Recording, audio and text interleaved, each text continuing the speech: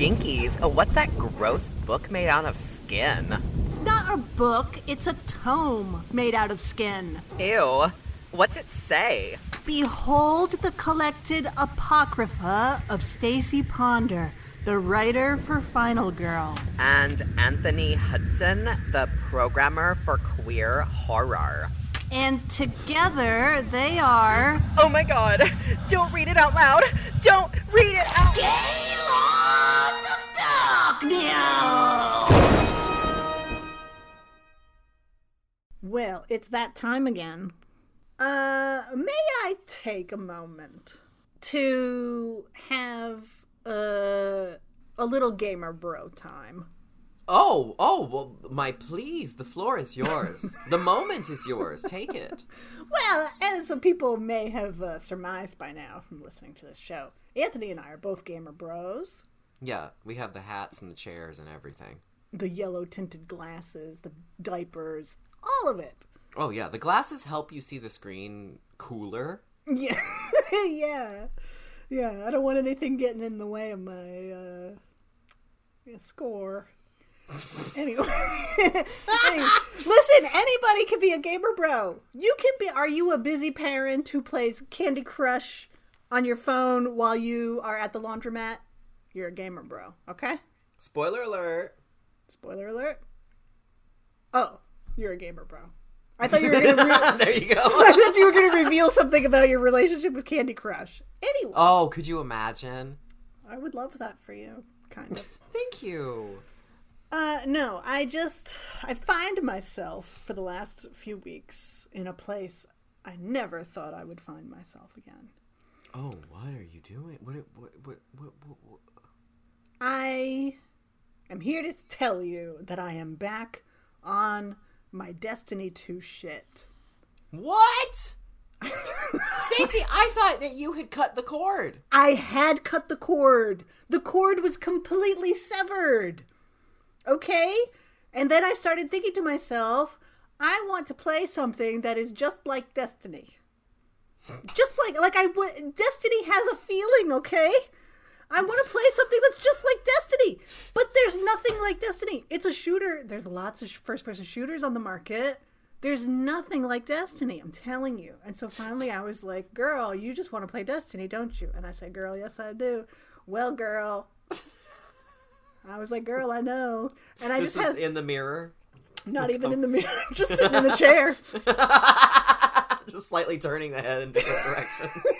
Yeah. One had eyes open, one had eyes closed. And I was like, well, the cord had been severed for 2 years. Like, I had not played it at all during the pandemic. Like, it's been cut for at least 2 years. I said, no more. I'm out. They're mercenary business practices. I cannot abide.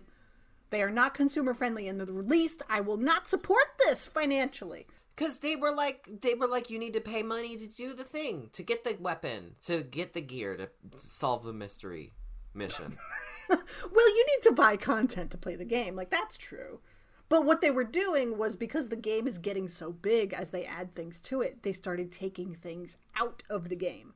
And so expansions that I had previously purchased were literally no longer available. The campaign that came with Destiny 2 when it launched is literally no longer in existence. You cannot play it anymore. They take stuff out of the game. Things that you purchased with your American dollars? Yes. Oh, wow. And I said, I cannot support this. The next thing you know, I'm supporting it. Because as the song that, you alluded to sings, Destiny is a feeling. Destiny is a feeling. I am Destiny's child, it turns out. I fucking love Destiny. I do! I've been playing it since the beta of the first game. I truly love Destiny. I was willing to vote with my wallet and not play it any longer. And then I changed my mind. And now I'm in it to win it, baby! And I'm having the time of my life. The game... Look, the most recent expansion is called The Witch Queen. Am I not supposed to play that? Well, that's what I said. Like, I think we had this conversation months ago. I said, Stacey, there's a new Witch Queen. And you said, no, I don't do the Destiny. Not anymore. But then I wanted to, and now I do. And I forgot how many... The game is full of lesbians. Really? Yeah, there's a lot of lesbians in that game. So there's a story? I thought it's just like you jack in and boot up and then you run around with a gun and you just shoot things, and maybe you meet other people. This is all in my head. You meet other people and then you say, let's find the treasure chest together. And then you run and you shoot a dragon from space, and then you get a treasure chest. Well, there is that. But there's story? That's kind of the basic gameplay. There is story. There's a lot of story told in lore that you get in the game. Through, like, you'll get an exotic gun, and it has a lore tab, and so you read the lore tab. Like, almost every female character that you encounter in this game is a fucking lesbian. There are lesbians in history of the game. There's a few gay dudes. Like, for a game that you would think would market solely to the actual gamer bros, it's got a lot of gay shit in it. And a witch queen. And a witch queen. The horror vibes in Destiny are off the chart. Really? Yeah, I fucking love Destiny. It is free to download, and you can play a lot of it for free to kind of test it out and see if you like it. So, the reason why I bring this all up is, there is, even though I am a solo gamer bro, I love to just play alone, there is content that you can only do with 3 people or 6 people. And there's content I want to do that I cannot do alone, and I have never done. And so, I'm going to do it. I'm going to put this out there into the ether now. If we have any Destiny gamer bros who listen to this show and want to play Destiny with me, send me a message, like, through Instagram. This is unparalleled. It is unparalleled, actually. People jump on it now. This is a rare glimpse. You are opening the floodgates to Destiny. Wow. Would I like it? I think you might. Is it like a Halo? Is it like a Borderland? Yeah, I will say the jumping on point, because they have gutted the campaign, because Destiny wants you to be the only game that you ever play. Jumping in as a brand new player right now, you're going to be confused as fuck. I am more than willing to tell anybody everything that they need to know. Story-wise, I'll tell you who all the lesbians are. I'll tell you what you need to know story-wise, because coming back after 2 years and jumping in, I was basically like a new player again, and I was so confused. Yeah, okay. So you will, if you start playing now, you will need things explained to you if you want to understand what's going on. So you really had a hard no, and then now you've said yes. I said, you know what, Stacy? Life is short. Yes, they are completely taking advantage of your wallet. But do you also love it? Oh, there we embrace joy. And I decided to embrace the joy. And I've been playing so much. And it's made me really happy. And I love it. And, So you were in it. You were in it. You were like, I love this game. Together we're going to change things. And then you were like, and then you saw some faults. And then you said, I'm out. But then you said, oh, but I miss the feeling of home and family. So you went back in. And now you are asking other people to join you. And you will help give them information, everything you need. Are you willing to put up money to help them invest in their first sash? No. Stacey. No, I'm not going full Allison Mack here, okay? Okay. You don't have the brandy yet. Right, which is why I say, if there's anybody out there who is already a Destiny gamer bro, please hit me up. Right. Because it does cost money. There is an awful lot that you could do as a free player as well, however. So if you wanted to try it and see if you like it. Or just play the free stuff, like, you can do that too. What's the money stuff? What's the money stuff? Is like the expansions, like the stories and the expansions. That they take away willy-nilly. They say they're not going to do that anymore. Do I believe them? Probably not. But for now, yes. I love this. I might have to try, because I've I got exhausted by what was I playing? Horizon Forbidden West, the newest one. I loved it, but it's just so much game and there's so much you can craft everything, and the skill tree is 2,000 different components. And I was like, there's actually at this point, and there's so much dialogue and story. I'm like, there's actually too much game that I might try to finish it one day, but I just don't know. And then I've just, I haven't been playing anything, so maybe that will be the one I pick up. You should do it. You should download it. We could play together. Maybe I'll try it. That would be fun. We could. Then people will really sign up if it was you could play with Gaylords. We could make our own Gaylords clan. Oh my god! Like House Briefcase Woman. There you go. Perfect. Could you imagine? It's outer space. You get to go to all kinds of planets that you know. Like you get to go to Europa. Like in that movie. Like in that movie, Europa Report. I like that movie. In my memory, that movie is really good, and I both want to rewatch it, and I'm afraid to rewatch it because I'm like, if I rewatch it and it sucks, that'll be bad because it'll tarnish my memory. But then I want to rewatch it because I really liked it the first time. It's found footage, space, and it's in Beth Davids. I love in Beth Davids. Maybe I'll have to try both of these things when I get a little more time. That sounds lovely. Listen, one last thing I will say about Destiny is that it is also now cross-platform.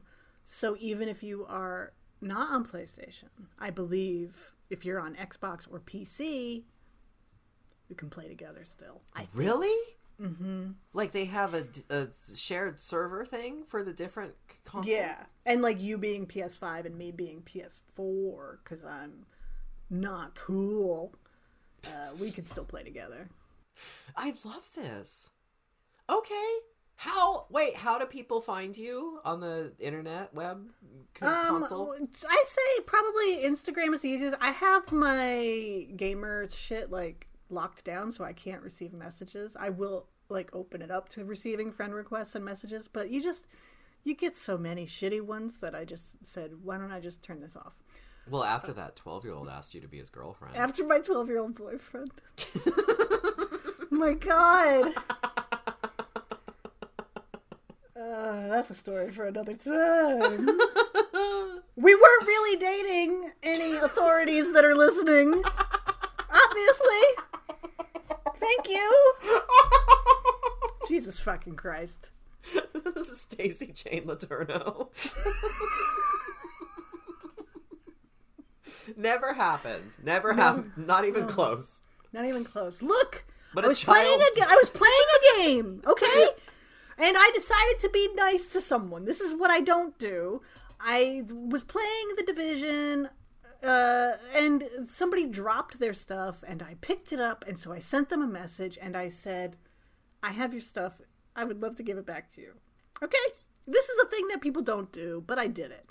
And then they were like, okay. And then he sent me an invite to play together. So we started playing together.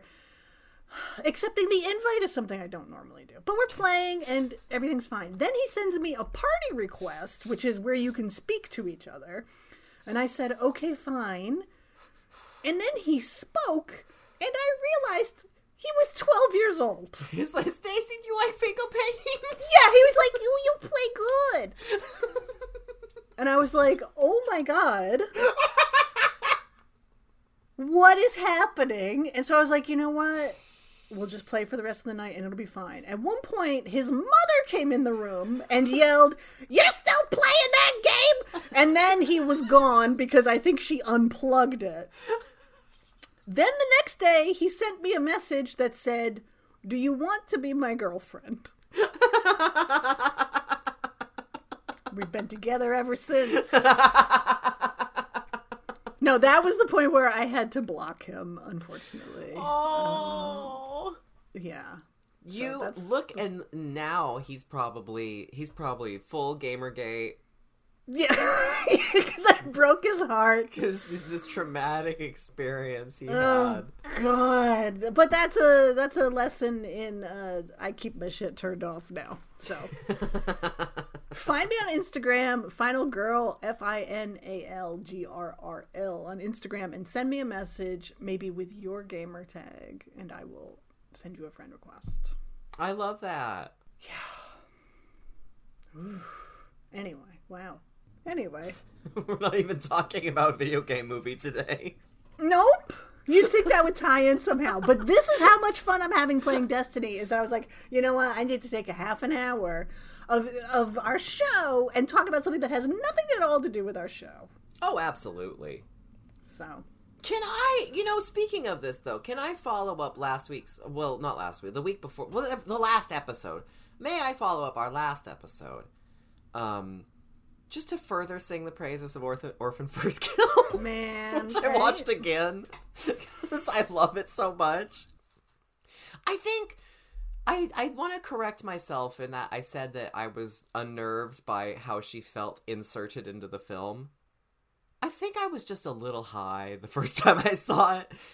Watching it the second time, I was like, this movie is cinematic brilliance. It is shot perfectly. The daringness of this filmmaker. Also, you pointed out, and I can't remember if this is on the episode, but this is video game related, because he made Stay Alive. I'm a big fan of this guy. He's awesome! Yeah. He understands intentional camp, deliberate camp. He understands women that we love. He understands a psycho crazy nutcase twist. A bonkers twist. He embraces this in these films. And Stay Alive. In The Boy. In Brahms' The Boy 2. There was another one. And The Orphan First Kill. Love him. Love him. And then I also wanted to say that I did Isabel Furman wrong in our last episode. Because I did not understand. I thought she just was now yet again still Esther, but older. I appreciated her, for doing what she did in the movie and being great at it. Stealing the car, smoking a cigarette, putting on Maniac. All wicked. I did not understand until I went back and actually read about the film that I should have done research for the episode, that Isabel Furman got this film made, reached out to the screenwriters and was like, why aren't you guys working on a sequel? We need to work on a sequel. She saw that story about the real life Esther, which it turns out is actually really sad because it was an actual little girl that the parents changed her age legally so they could pretend they were being Estered by her. What? Yeah. Oh, it's messed up. There was a Dr. Phil about it. It was messed up. But she saw that Orphan was popular again because of that viral news story. So she immediately reaches out to the producers, the screenwriters. They were like, well, we've tried coming up with a prequel years ago. And she says, well, try it right now. Oh. Then the movie got kicked into production. She went in, she rewrote the script. She was the one working and training the child actors. And she was telling them, okay, when you're looking at Daddy, imagine that you're counting all the freckles on his face or all the lines on his face as a way to get them to look and to sell the fixation with Daddy. And I just have to say, Isabel Furman, you goddamn queen. So, sorry, I had feelings. Yeah, well-deserved feelings. I love that movie. It's so good. I just love that it exists. See, this is, lately it's just, what is this? Unbridled joy. Orphan First Kill, Prey, Destiny. I say I'm living, baby. Oh my god! Okay, I understand too that, something happened in Alaska and Republicans don't understand how to vote or whatever. However, do I credit Sarah Palin losing to a fucking Native woman to Prey? Yes, I do. That's fair. People saw Prey and they said, oh my god, Native women kick ass. Let's vote for them. Yeah, probably. Probably. So look at Fancy Man is changing lives. I think that's good because while you are giving credit to Prey, you are taking credit away from the woman herself. This is also true. Which I think is really cool. I don't even know her name. Fuck! I'm sure she's great. And I love her, and I'm so excited for her, and stick it to Sarah Palin. But I'm just saying, now is the time to just embrace. Destiny is a feeling, right? Love theme from Gaylord's episode 176. Anyway, today we're talking about burnt offerings. Honey, I burnt the offerings. Why is it called Burnt Offerings? I am not sure. There are no offerings, nor are things burnt. Nothing gets burnt. No offerings to be found. That's fine. It's fine. That's fine. This movie, 1976. Wow. The year of our bicentennial here in America. Oh. Maybe you've heard of it.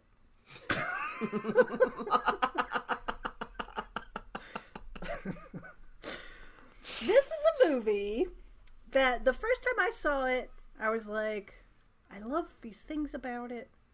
It doesn't work for me until that ending. Oh. And then it really works for me. Over the years, I've really come to love everything about this movie. Yep.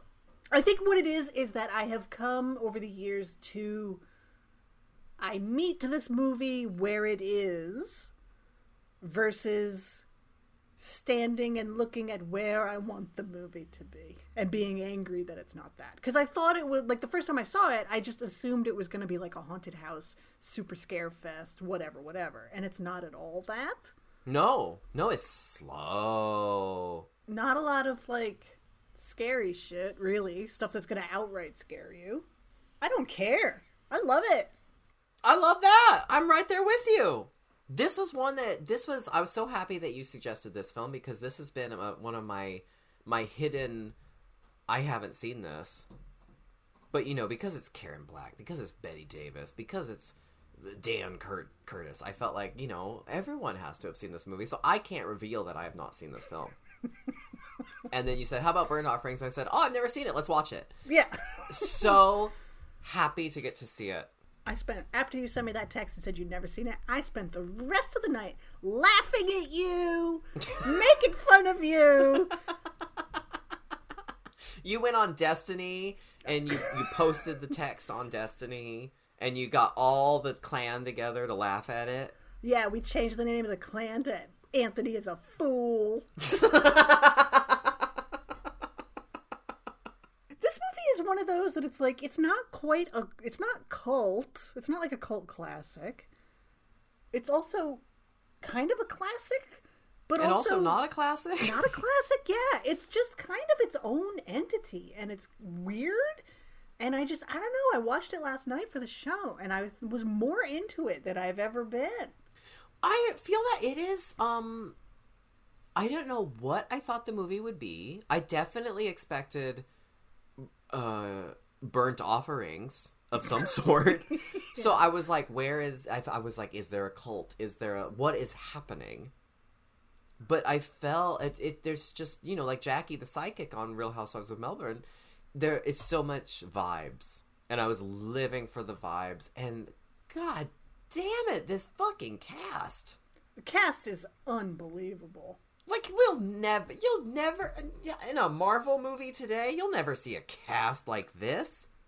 I realize he's a different demographic, and I know the world loves him, and so I'm not disparaging anyone who loves this guy, but I was watching this movie last night, and I was like, Oliver Reed.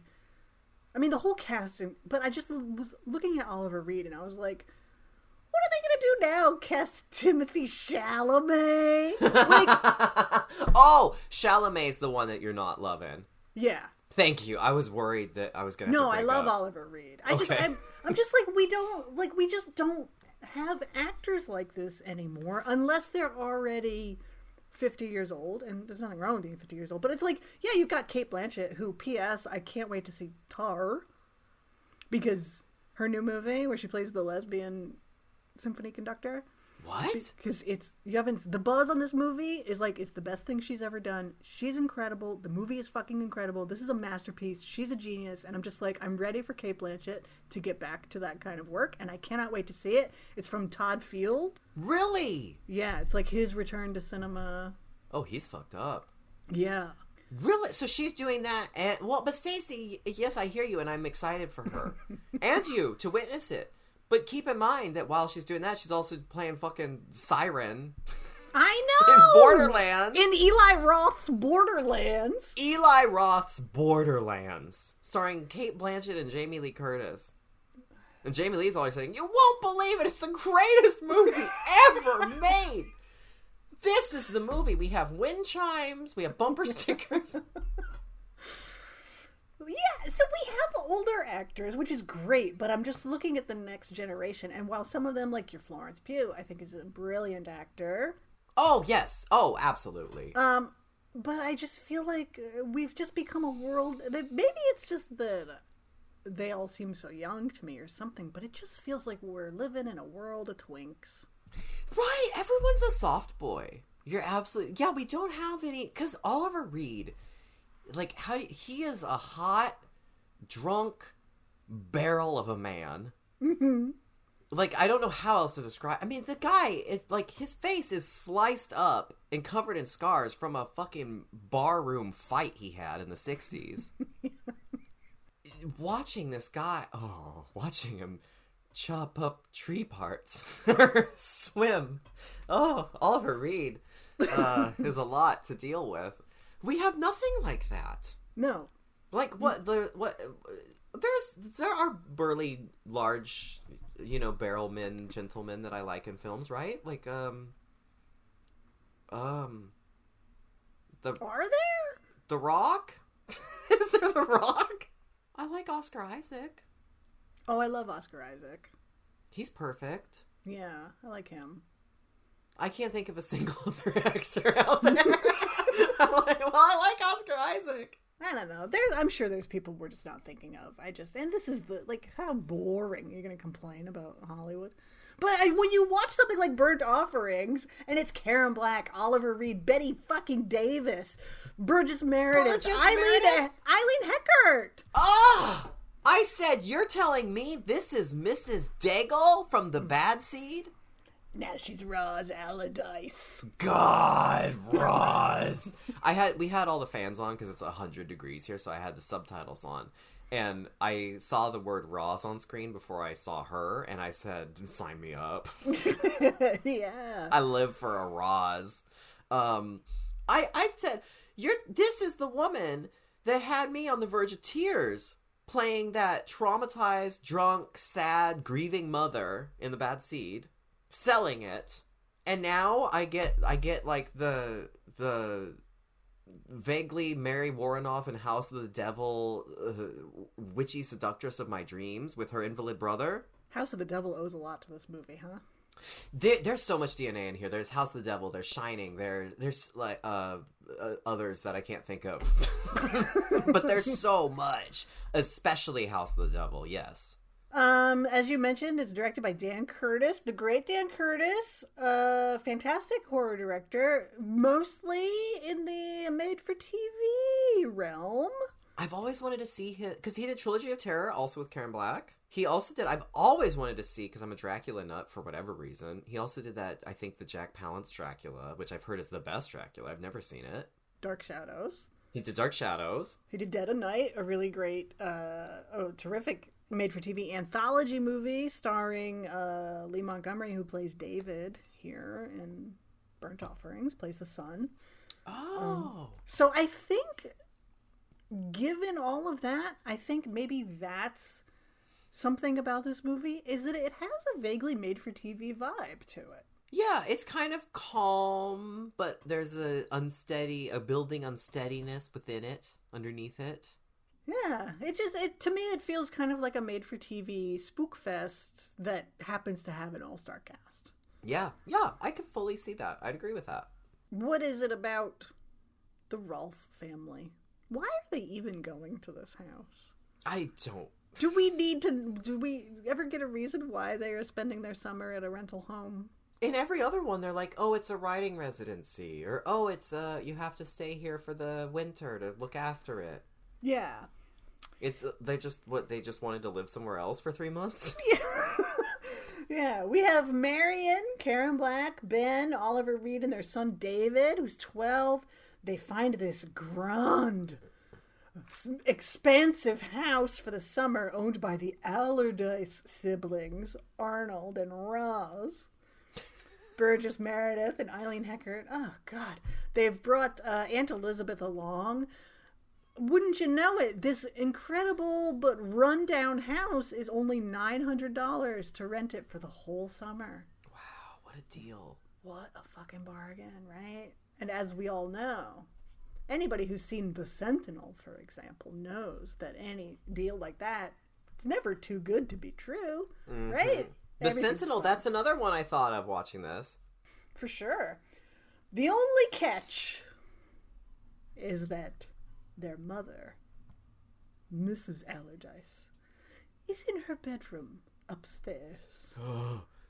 She never leaves her room. All you have to do is leave a meal for her outside the door 3 times a day. She's infirm. She's 85, but she looks like she's 60. But it doesn't matter because you'll never see her. She'll never make a sound. She'll just be in her room the whole time. And Marion is all like, okay, cool, I can take care of that. So they move in. Everything's great for like a day. Marion gets really obsessed with cleaning the house and making the house all tidy. It starts to get real tidy because, as the Allardyces said before they left, the house takes care of itself. And also, the siblings have fucked off for the summer, and no one knows how to find them. They didn't leave a phone number. They didn't leave a forwarding address. They're just gone. So the Rolfe family is here at the house. Marion really starts to spend a lot of time in the room that is attached to Mrs. Allardyce's room. She's leaving food for her, but the food doesn't seem to be eaten at all. Mrs. Allardyce doesn't make a sound, doesn't answer when Marion knocks. Aunt Elizabeth is just so cool. God, she's the best. Like, I think my preconceived notions when you see grizzled old chain-smoking Betty Davis, like, this is 1976. I think she'd already been dead for 3 decades, but nobody told her. she wouldn't accept it. Yeah, but like post Baby Jane, she did a lot of horror movies, and so you just, I think, expect her to be a bad guy. Yeah, she's hagging it up. She's hanging it up. She's going to be the bitchy aunt, whatever. No, she is light and airy and a good time, and David adores her.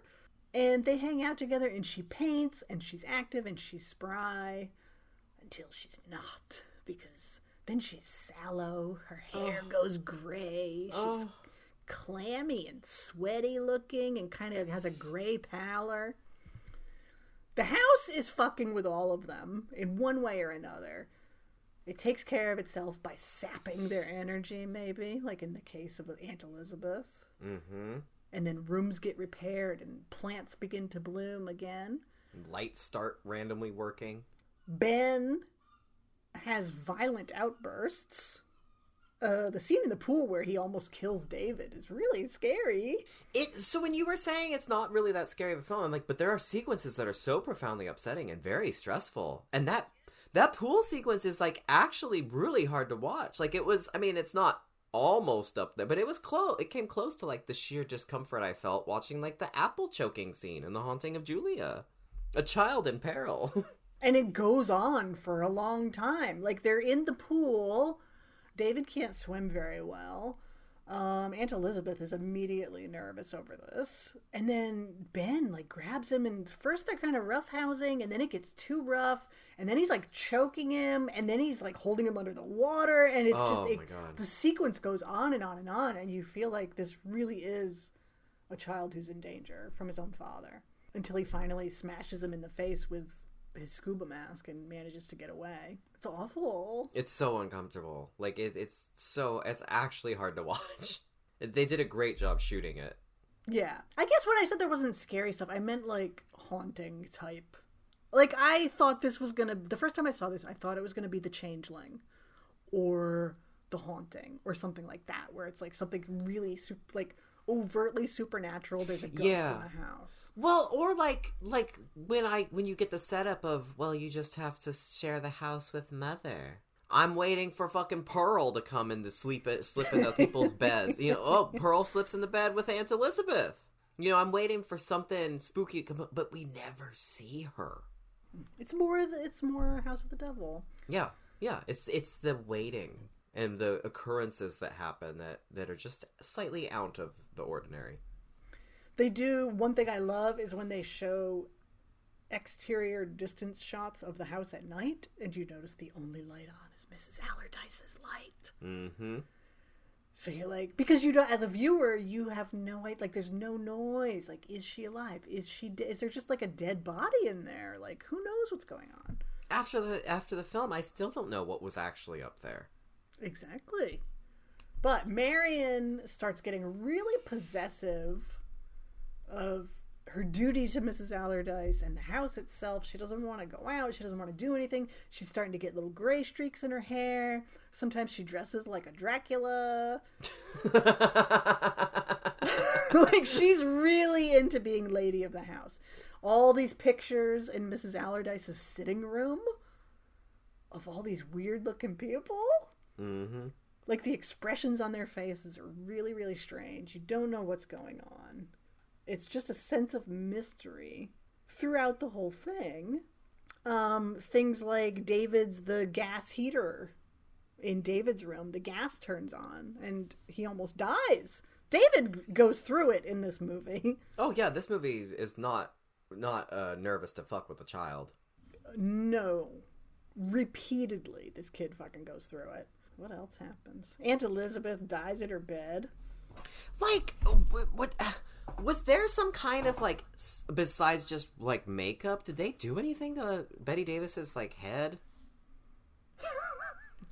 I just mean, like, she looked literally like a corpse. There was definitely makeup. It was, like, first of all, the wig. Thank you. Was, like, just that flat kind of gray. And it seemed like they put some kind of gray makeup on her. They changed her coloring. But, like, when she's rolling around on the bed and she's like, oh, ow, like, doing that, like, I'm like, it almost was like there was some kind of prosthetic on her face or some, I don't know, or what it probably comes down to is she is such a skilled actor. She's Betty Davis. She's Betty fucking Davis, Anthony, that she sells. It was just so real, the struggle that poor Aunt Elizabeth is going through. And you don't want anything to happen. She is, like you said, she's the fun, cool aunt. She's like art teacher adjacent. Yeah. She plein air paints. And you have to watch her writhe around and sweat and go, oh, on the bed. And it's hard. I thought they did a really great job with the makeup. Just given that gray pallor and then the sweaty clamminess to her that I just thought was really... I watched the Arrow Blu-ray and it just really came through of like, wow, that is a really good way to just show a physical marked difference in this woman who 3 scenes ago was vibrant and was wearing her fucking cool blazer and was like outside painting and smoking and you know what I mean? Yeah, she's just full of life. The selling the transformation for her and the cost it had on her was stunningly done. And just her being like, all of a sudden her body was failing. And I don't know, it was kind of also, even, you knew something was up with the house and all of that, but it was also like really heartbreaking because she was so much older. And so that does happen, is that one day somebody is vibrant and doing their thing, and then the next day they're like, I can't walk up the stairs without getting winded now. Oh, and she was just like so unhappy about how her body was starting to fail. Yeah. That I thought was really moving. Yeah, you're right, absolutely right. Yeah, she dialed into that lived reality. Brilliant actor. It's like just the things that you take for granted, and then all of a sudden one day you can't do it anymore. You know? Oh, that's so rough. It's really rough. You notice it even like when you're still young and you're just like, man, I can't cope with a hangover anymore. Oh, yeah. Oh. Do you know what I mean? I sat on the couch for 20 minutes. Why is my back thrown out now? Yeah. Yeah, it's like it happens to everybody. And it's just like, it was just heartbreaking to watch. So even with the supernatural element of like the house kind of absorbing her life energy or whatever. Yeah. Just the humanity of it, I thought was really upsetting. Yeah, absolutely. So eventually it's time to skedaddle. Ben knows something is up. He is shocked and appalled at his behavior in the pool because it came out of nowhere, and he would never... They established that he and his son have a great relationship. That scene when they kind of reconcile, Ugh. after the child is traumatized by what happened to him in the pool, and as are the viewers. Is a very rough scene. And then when they finally see each other again, and once again summoning reality to convey this fantastic series of events that they're trapped inside, but where you have that thing where there is a distance between people and they don't want that distance there. Mm-hmm. And then when the kid understands that he has that moment, the dad asks him like, "Oh, how have you been?" They're both super weird with each other. And then the kid just runs to him and hugs him and is like, "Dad, I missed you so much." It's so real and so effective and sad. Yeah, I think this movie benefits so much from a cast of this caliber. Oliver Reed is great in this. He has so many moments. He begins to be plagued by these nightmares, which is probably the image that everybody knows from Burnt Offerings. Nightmares thinking back to when he was a child at his mother's funeral and he saw like the hearse driver who scared the hell out of him. Mm-hmm. Who would be played by Doug Jones in today's remake? Oh, absolutely. You know it. Scary driver man. Yeah. And so he is plagued by these nightmares and seeing this man again, and then he starts to see it in reality. And the moments where he sees this hearse driving down the road, Oliver Reed sells being terrified of it so well. Mm-hmm. It's incredible to watch. Mm-hmm. It's so good, and that's what comes through in the scenes with his son. Of like, you for once, like as opposed to something like to The Shining, where when we did our episode, I know we both talked about Jack Nicholson just kind of overselling everything because that's what Kubrick wanted. Yeah, but for whatever reason, Kubrick decided that Jack Torrance is Bugs Bunny. Yeah. But that's an instance of like where the father isn't acting of his own volition supposedly and harms his child or whatever. And just the stark difference in the way Jack Torrance reacts and the way Ben Rolfe reacts and the way the actors portray it. Yes.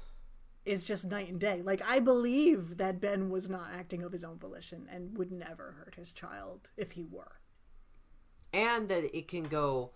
that this is a recurring problem with the house and with him being there. That he becomes aware of this multiple times. That he has to keep going through this. And the people with him keep going through this. Where he has these bouts of rage. Or like, he and Karen Black are having a nice moment outside. And then it turns into canoodling. And then it turns into them getting on the grass. And then she is screaming, "No, stop."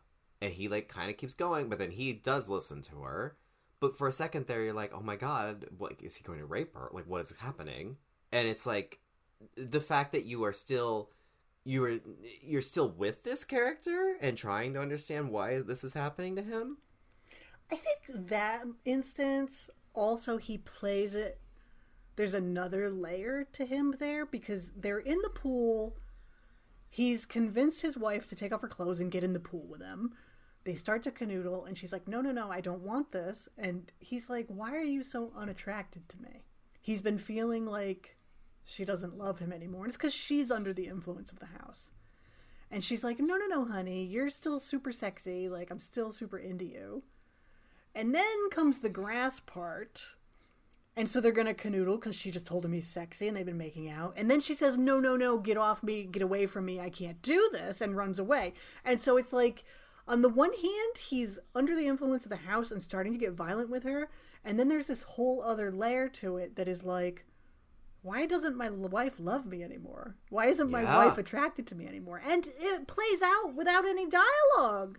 Yeah. Why is my wife turning into a cameo choker in a shawl? My wife is a Dracula.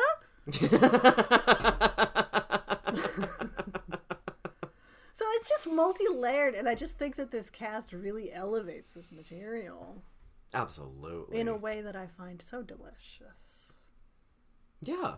It was interesting reading about this movie, along with watching it, and seeing how there were mixed reviews. The movie never really attained like cult status, but still has a following. But even today, people still have kind of mixed feelings about it. But like, it's a very solid film. It's just not what you typically expect when you imagine it in your head, I guess. Yeah, to me, it is pitched as like a haunted house. Like, it's going to be the Changeling. Mm-hmm, yeah. And it's not the Changeling. It's much more subtle than that. Yeah. And it has its own agenda, and it's not anything that is easily categorized in terms of like, oh, it's a haunted house. Oh, there's a satanic cult. Oh, there's this or that. It's kind of like here, like, you know, they talk about it like Hill House. Oh, the house was born bad. This is a house that was born bad.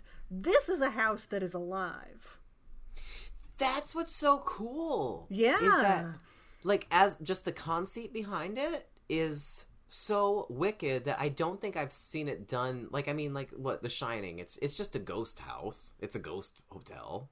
I mean, you could argue that, like, those right, yeah, exactly what you said, that those things, you could argue that those things are alive and that they're just full of ghosts and they're haunted or whatever, but this, like, that the house itself is the entity, and that, like, watching the house regenerate itself, watching the siding fly off and then there's brand new siding underneath, or the tiles, the roofing being replaced, like, that house is, you don't even need to know if there's a mother because it's just, well, it's house.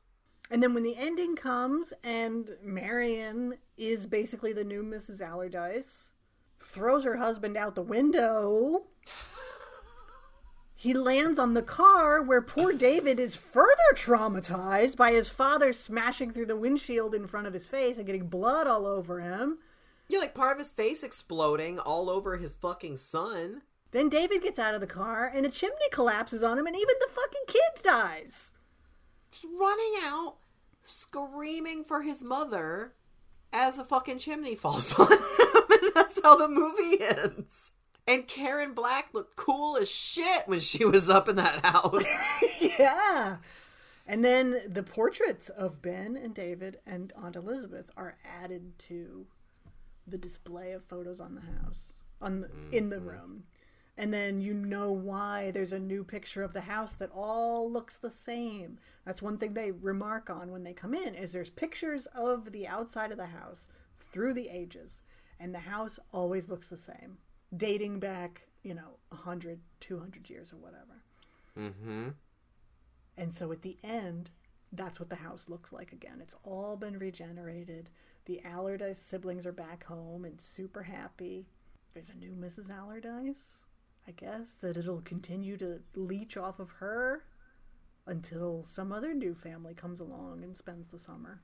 And then you think, when you see that photo at the end, and you're like, isn't this just the ending of The Shining when you see the photo at the end? But this was 4 years before that.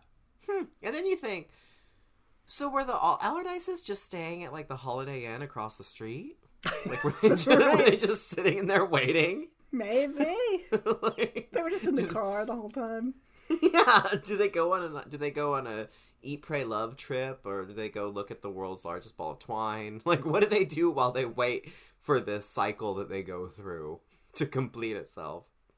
It's a really interesting approach, I think, given, like, your expectations of it when you go in versus what it is. And I think it's just so interesting because in all these other movies, whether it's The Shining or Amityville Horror or The Haunting or all of this, at some, like, people will say, like, oh, I don't feel right, there's something not right about this house, but then there is a threat that is visible or audible or something that can be either defeated or run away from. But here it's the house itself, and so they know they have to get away, but they can't figure out what it is. It's like an unknown illness or something. Like, it's not diagnosable because it's the house itself around them. Yeah. That's so cool. Yeah. Yeah. That's what's rad about it, is I just haven't seen a movie do this with a house before. Like, I mean, I feel like, isn't that maybe what, like, the Rose Red was supposed to be? It's a house that's alive, or the CGI Haunting with Lily Taylor, where the banister reaches for you or whatever. How dare you speak its name in front of me? I know, I'm so sorry. But I feel like that's what all those were trying to do, is just what this movie did that I don't think I've ever seen another movie do since. Yeah. And it saves the good shit, like the flashy shit, which isn't even that flashy. I can only imagine what CGI atrocity it would be nowadays. But like what you mentioned, the siding falling off or whatever, we just get a taste of that very late in the process. Mm-hmm. Otherwise, it seems like, okay, maybe Marion has a really green thumb and she can make these plants grow. Like, we know something is up. Maybe Marion has a speed addiction. Yeah. She loves cleaning. Yeah, because they show her cleaning, or like they show, you know, Ben and David cleaning the pool together and things like this. So it's like a lot of it could be chalked up to like, these people have nothing else to do except take care of the house, so they're taking care of the house. Mm-hmm. Like Marion finds a carpet and rolls it out, and it completely changes the way the room looks and all of this. But then when you realize that the house is alive and regenerating itself, it's just, I don't know, I think it's rad. It's so cool. It's so cool. And this beautiful dollhouse of a house, which also is the Phantasm house among many other houses. Oh, really? Yeah. I guess this was the first movie shot at that. It's like a big famous old house in Oakland. But that you have this fucking wicked-ass dollhouse of a set, and then that you have this cast in it. It's just, ooh, what a vibe. Well, and it is such an accomplished director. Yeah. And that you can also say, like, God, just this era, man. Just this. I mean, it's like watching The Sentinel and watching every actor just wander into that movie, in and out of their scene. Watching Ava Gardner show up as a fucking realtor and just shade our heroine and then walk away out of the movie.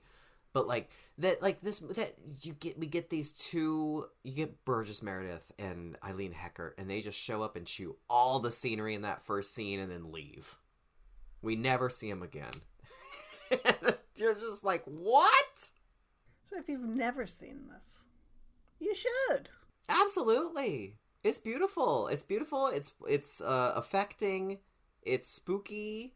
It's very stressful, and that ending is absolutely bonkers lit. I couldn't believe it happened.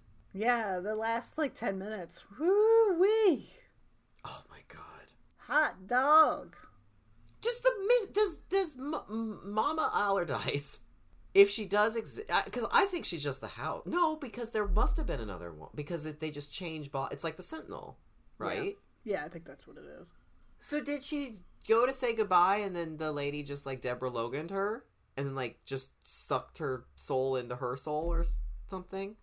Who knows if that's the first time she went in that room? Right?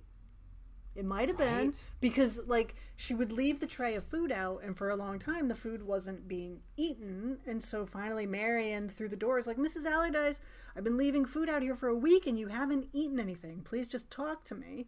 And then the next time she goes back, the food has been eaten. But later, we see Marion eating the food. Yeah.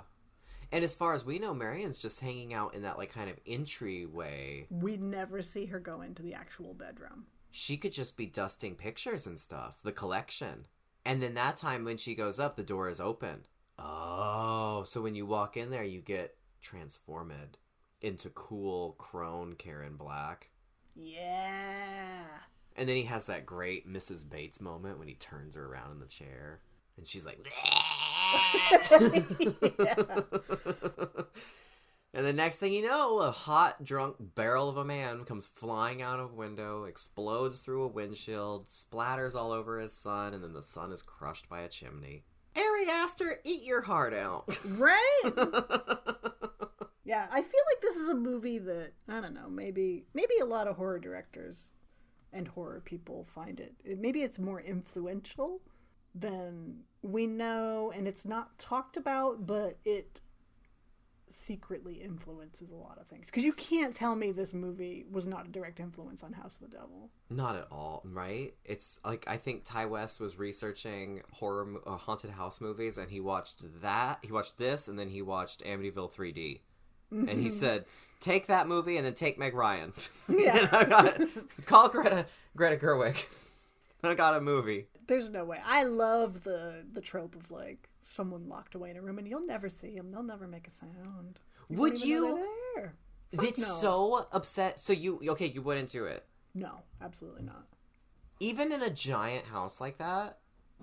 What if they die? What if something happens? What if they poop in the bed?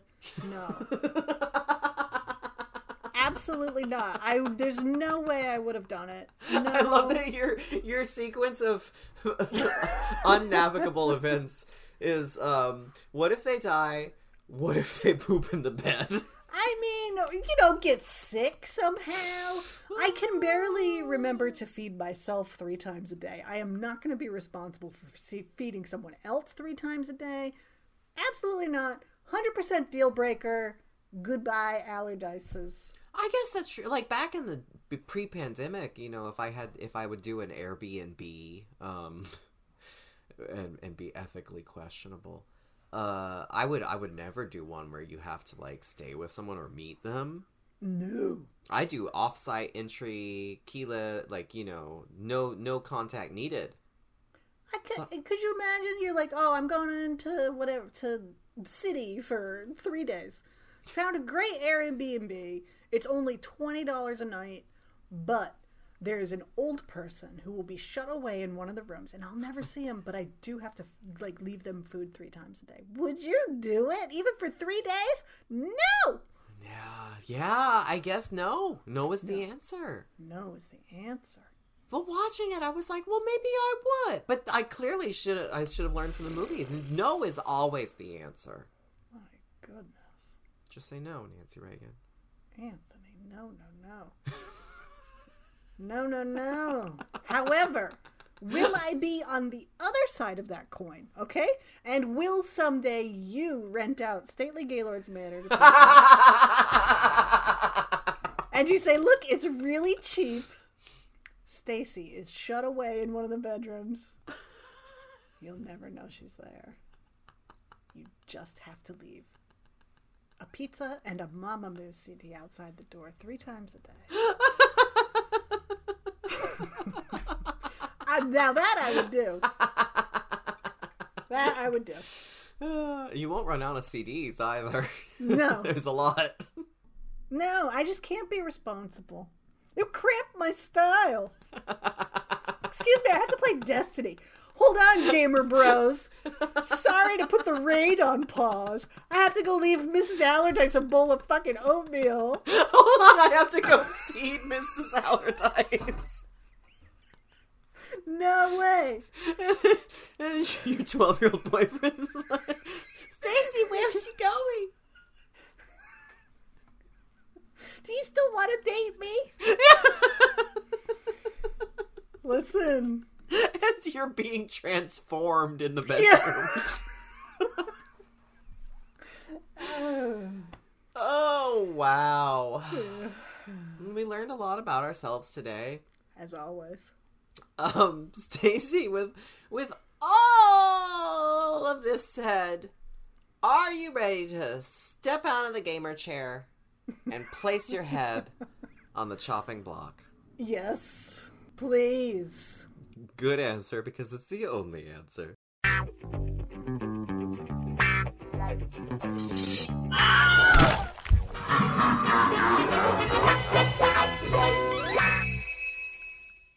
The chopping block. It's the chopping block. That's what the chopping block is. And if you ask what is it, well, it's the chopping block. It's our question and answer game here on Gaylords of Darkness, in which we answer trivia. That's really it. That's the whole thing. That's all of it. That's all of it. No, we ask each other to choose from a list of why is this an issue? What's going on? I'm having an embolism. We ask each other, we say, hey you, would you like to choose one of 3 categories of horror movie trivia? And one of us says, yes indeed I will. And we choose our category. which then unfolds into 5 questions. What the hell? What is going on? I don't know. I'm getting so warm, Stacey. Marion, you have to I'm get blushing. out of this house. There's a choker on my neck. You look like a Dracula. It's I'm time a to Dracula go. or a Velveta. Okay, there. Wait. Okay, so what the hell? We answer 5 questions that we are asked. We have 10 seconds to answer each individual question, unless one of us calls out, "I want the wig," in which case, Karen Black's rapidly graying wig from the 1976 film Burnt Offerings descends upon your head, along with a choker and a shawl. You look like a Dracula. The headsday gets confused, and you are afforded an extra 10 seconds just to answer that one question. If you get the questions right, congratulations, you are alive, unlike every character in Burnt Offerings. But if you get any of the questions wrong, you are dead, just like the entire cast of Burnt Offerings. Well, the characters. Well, also the cast. Oh, that was a journey. I'm sorry. No, it I was resign. fascinating to listen to. Was fascinating to navigate the worms crawling within my brain palace. It was like I could see the worms as they went. It was amazing. Watching them navigate. Yeah. Well, do you want to ask or answer first? Can you answer that? I should maybe, given my current state, I should answer now while something is still happening. All right. Well, then you have 3 new categories to choose from. Oh my God! Well, Can you believe I'm in a great headspace to do you right with all the work that you put in. These are really easy categories, though. Mm-hmm. I'll say that. Okay. Category 1. It's not a haunted house. It's a haunted home. This category is all about horror movies that have the word home in the title. Oh my God. Category 2. It's not a haunted home. It's a haunted house. In this category, you have 50 seconds. Well, 60 if you ask for that wig choker shawl combo to name 5 movies that have the word house in the title. No sequels, please. Damn. And category 3, as an only child, I cannot relate to any of these characters. This category is all about horror movie brother-sister duos. They're not all bad guys. It's not like that. It's just brother-sister duos in horror. I love that. So you have, it's not a haunted house, it's a haunted home. It's not a haunted home, it's a haunted house. Or, as an only child, I cannot relate to any of these characters. I don't know why I feel drawn to the, maybe it is the spirit of, Roz and, Arnold, thank you. In the spirit of Roz and Arnold, who stole my heart, I'm gonna go with the brother-sister duo combo. Okay, yeah, they're the reason why I came up with this category. You see, I, too, was influenced by Burnt Offerings. Wow. Isn't that incredible? Wow. I am 100% sure you will get all of these. Well... You'll get these. Don't worry. Okay. Don't worry. Okay, here we go. Are you ready? Yes, yeah, absolutely I am. Okay, here we go. Question 1. Who was responsible for Charlie's death, do you think? Was it the cult? Was it her brother Peter? Or was it the nuts in that brownie? Oh! I want the wig, because I really need to think about this philosophically. Wait, the options were the cult, the brother, or the brownies. I would say... I'm gonna say the brother. Okay, ding, ding, ding! Oh, thank you! You almost ran out of time. I I know, but it's like there's this because really it's all of them. It's all of them. Sure. We would say it's ultimately the goal of the cult, and they set the series into place. So you could say they're responsible. But then the nuts are why she had her head out the window. Yes, but she wouldn't have had to head out the window if and she wouldn't have eaten the nuts were it not for the brother. That's right. Who was driving the car. And so if it works in a court of law, then I say it works on the chopping block. Yeah, that was one of those questions that definitely needed more than 10 seconds. Because it's a very complex answer, but also simple, because I would have accepted any of the three. Good to know. I lost my wig. And my choker and my shawl. Okay, question 2. I was going to do one of my Devils in the Details columns about the license plate in Jeepers Creepers, but I've decided that I can't because that has turned into a meme that the creeper has a license plate. It has? Yes. And so I don't think it's because of me. I think it's just one of those quirks of the universe. But it's good because I didn't want to watch the movie anyway because Victor Salva, I say no thank you. And also I have a lot of weird September 11th memories tied to Jeepers Creepers because like that's when it came out and that's when I saw it at the theater. Oh, wow. Anyway, those two characters, they were brother and sister, right? Yes, they were in fact brother and Okay, sister. I couldn't remember. Thank you. Ding ding ding.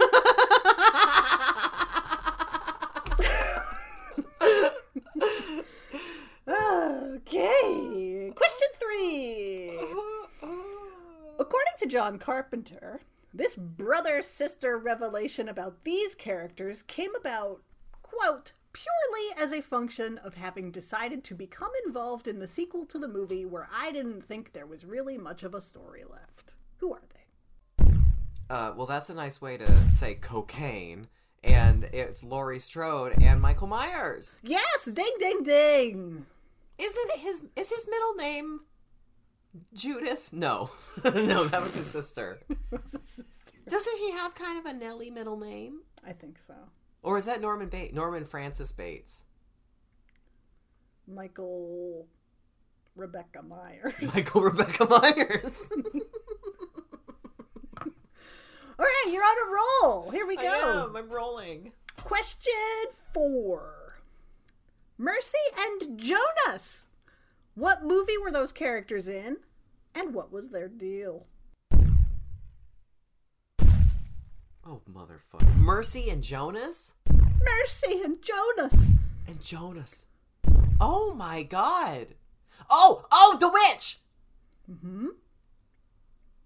Wait, for real? Yeah. Did I get it in time? No, but I'll allow it. Oh, okay. You didn't answer the second part of the question, though, which was, what was their deal? Oh, what was their deal? Oh, they were little weird shrink ray people. Yes. That's what's their deal. Yes. And it's unnatural. They're really strange. They're tiny, it's, you took 2 Puritans and you pointed a shrink ray at them. That's right. Okay, number 5. We'll see if you can get this one to close out the category. These have been pretty tough so far. Number 5. Whose sister Sally said the following? Franklin, I like meat. Please change the subject. I'm gonna guess that was, in fact, Franklin's sister Sally. Yes! Yes! Ding, ding, ding! That only works if you know his name is Franklin, though, really. Seems simple, but what if you didn't know? Okay. Maybe she just calls her brother Franklin and it's not actually his name. Maybe she was talking... It could have been a ruse. Maybe she was talking to someone else. Exactly. Because look, okay, pretend that... Whatever. You could have not gotten it if you didn't know Franklin was her brother. Whose sister Sally said the following? Franklin, I like meat. Please change the subject. I could have also said whose sister Sally said the following. Jerry. Let's go do it over there. Answer still would have been Franklin. Do you see what I'm saying? Yeah, you're right. You're absolutely right. So, but you're too smart. Thank you for noticing. You knew Franklin. How do you feel about Franklin? I feel like we talked about him when we did our double feature on the Texas Chainsaw Massacre. Franklin drives me nuts. However, as I get older, there's a part of me that just can't help but feel for Franklin. Franklin is analogous, I would say, to some of the housewives you and I talked about earlier, where it's like, please. just because they are annoying as fuck and I can't stand them doesn't mean they aren't also victims and don't make really good points. And are not also they're also necessary. And honestly, ever since you pointed out that he says a whole family of Draculas, Yeah. like, how can you not love the guy? How can you not love Franklin? Are you gonna play that game? There's a Texas. Oh, Chainsaw. the Texas. It's like the Friday the 13th. I used to play the fuck out of that game. It was so much fun. You loved it. Loved it. So I don't know. Probably not. I want to play it. I'm so bad at the scary games, and I'm even worse at like the Friday the 13th game.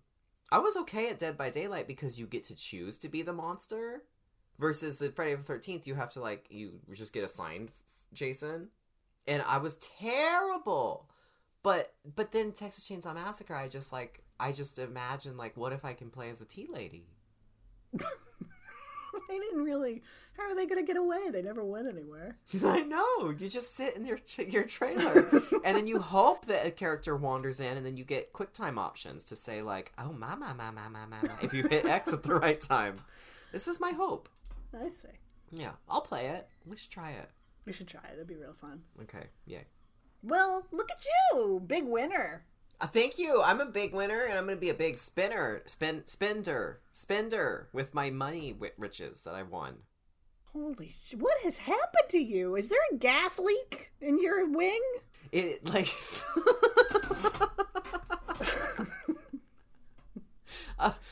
Aunt Elizabeth came into my room in the middle of the night, and she turned the gas on in my wig, and then she locked the door, and it was just me and the wig. I said wig, didn't I? Oh, in my wing? Not a gas leak in your wig. Oh, in the wing of the manor. Yeah. Yes. Well, What I do. hydraulics do you have going on in your wig? Oh, you should see what she can do. She can heat a house. I don't know. This one's gas powered. This one has a lace front. I'm so behind on wig technology. You have to. It's like a motor, a lawnmower. You have to rev it up, or a chainsaw. Okay, yeah. You have with to the pull the cord. Mm-hmm. Yeah. But I have such bad arm strength. I always have to ask Jason to turn on my wig. Stacy, I have, in honor of my brain being abject, broken, useless, unable. I have 3 old categories for you. All right. 3 old-ass categories. This first old category is actually hilariously in line with some of your new categories. So look at that. We accidentally created a diptych today with they, them, their house. Oh, yeah. These are questions all about horror movies with house in the title. Your second old category is Orphan Family Tree, which is questions about horror movies starring the cast of the Orphan Cinematic Universe. So think about people that are in Orphan 1, Orphan 2, soon to be coming Orphan 3, and think about what other movies are there. These are questions about them, or the films that they're in. And then your third returning category is Grifters Inc. These are all about non-Conjuring horror movies and characters in films based on Ed and Lorraine Warren. Does that make sense? Yeah. And I think you would get all of these, even if you don't know these films that feature Ed and Lorraine Warren. I think you'll get all of these. Because they're relatable. So, your categories are They, Them, Their House. Well, houses. Orphan Family Tree. All about orphan. Grifters Incorporated. All about, Ed and Lorraine Warren movies that aren't Conjuring. All right, I'll go with the Ed and Lorraine Warren. Oh boy, oh boy, oh boy! Okay, you keep saying it'll be fine. I don't believe you, but okay. I think it'll be absolutely fine. Absolutely fine. What if you're gonna throw yourself off a cliff over it? Fine. Antistupa. Is that what it's called? Where the old people throw themselves off the thing? Yeah. All right. Number 1. You ready? I should ask you if you're ready first. I'm ready. Okay. Number 1. Lewis and Claire Berger investigate the paranormal with their psychic cat before a live broadcast goes terribly wrong. In what movie? Oh, yeah. WNUF? Yes! Halloween Town special? Yes. Congratulations. Okay. Halloween Town, the WNUF Halloween Town special. There's a sequel coming to that. They're doing a sequel. I know.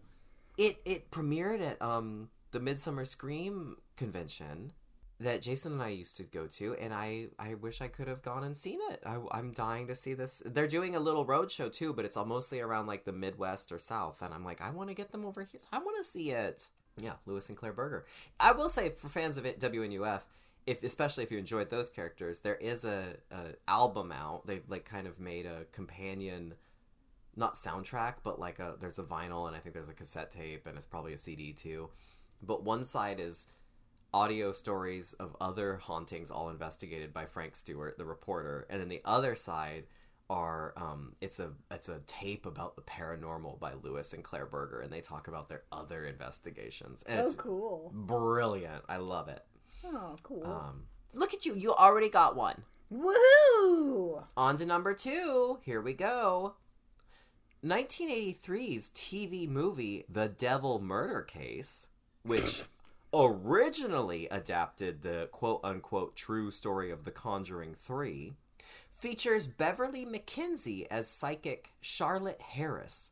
And it also features what? Former Sheriff of Maybury as her demonologist husband, Guy. So many words. Andy Griffith? Ding, ding, ding, ding, ding! Okay, number 3. Look at you, number 3. Okay.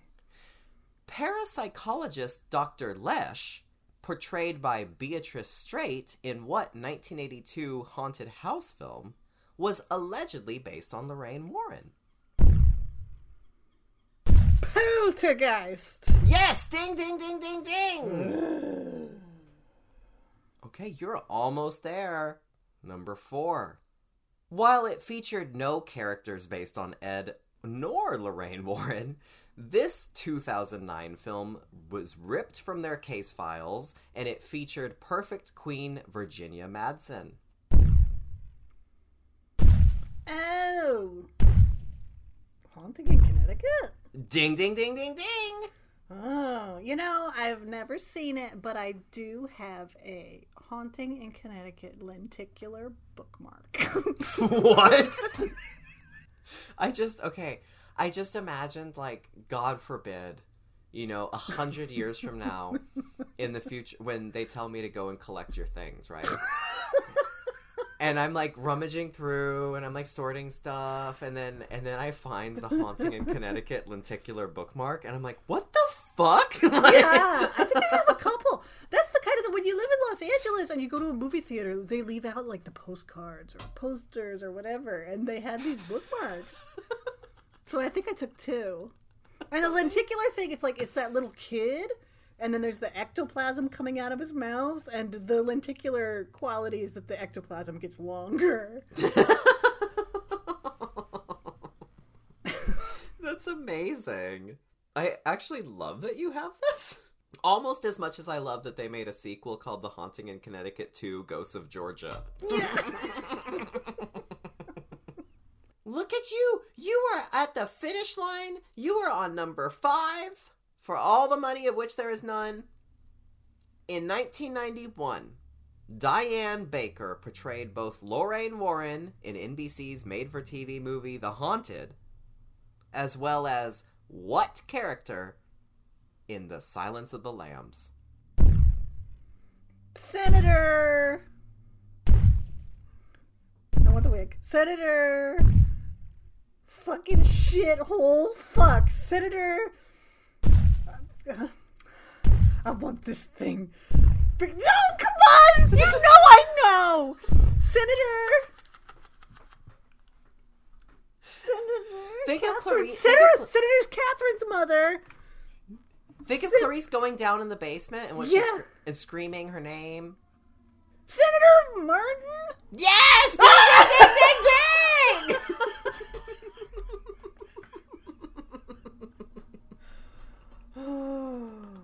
Congratulations. You answered it at 34 seconds, but you win. Because judges would have accepted Senator. But your commitment to having to crawl into your memory palace and hear Jodie Foster scream, Catherine Morgan! Oh, I love Silence of the Lambs. Does she love when she leaves and then Catherine Martin's like, no, don't leave me, you bitch, you fucking bitch! So good. Yeah. God, what a great movie. Yeah. Well, we're both mostly alive. I would say we're not purely alive. I would say we are the new Mrs. Allardyces. Yes. Due to ripples in time in our answers, our lives were unnaturally extended. Yeah, exactly. So, we look great in these chokers, though, I have to say. You do look stunning. Will our heads fall off when we remove them? I guess we'll see next week. We could only hope so. Well, we will be back next week. When we will talk about a movie. Mm-hmm. Don't know what it's going to be. You can find out other movies we've talked about in the past at gaylordsofdarkness.com, where we have all of our past episodes. Links to our social medias. So Gamer Bros can hit me up. And, right? So we'll be back, right? That's it. Did I forget anything? No. Okay. I'm going to let you work that out. Yeah, I'll figure this out. Well, whatever. Goodbye, everybody. Thank you for listening. Thanks for subscribing. Thanks to all our subscribers, as always. Bye-bye.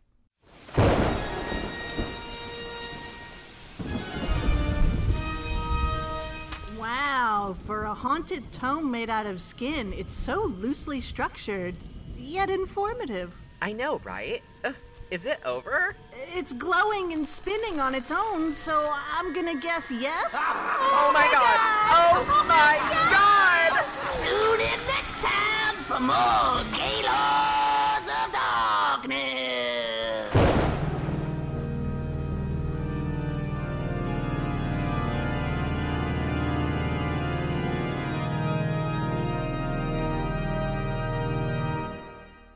Yeah!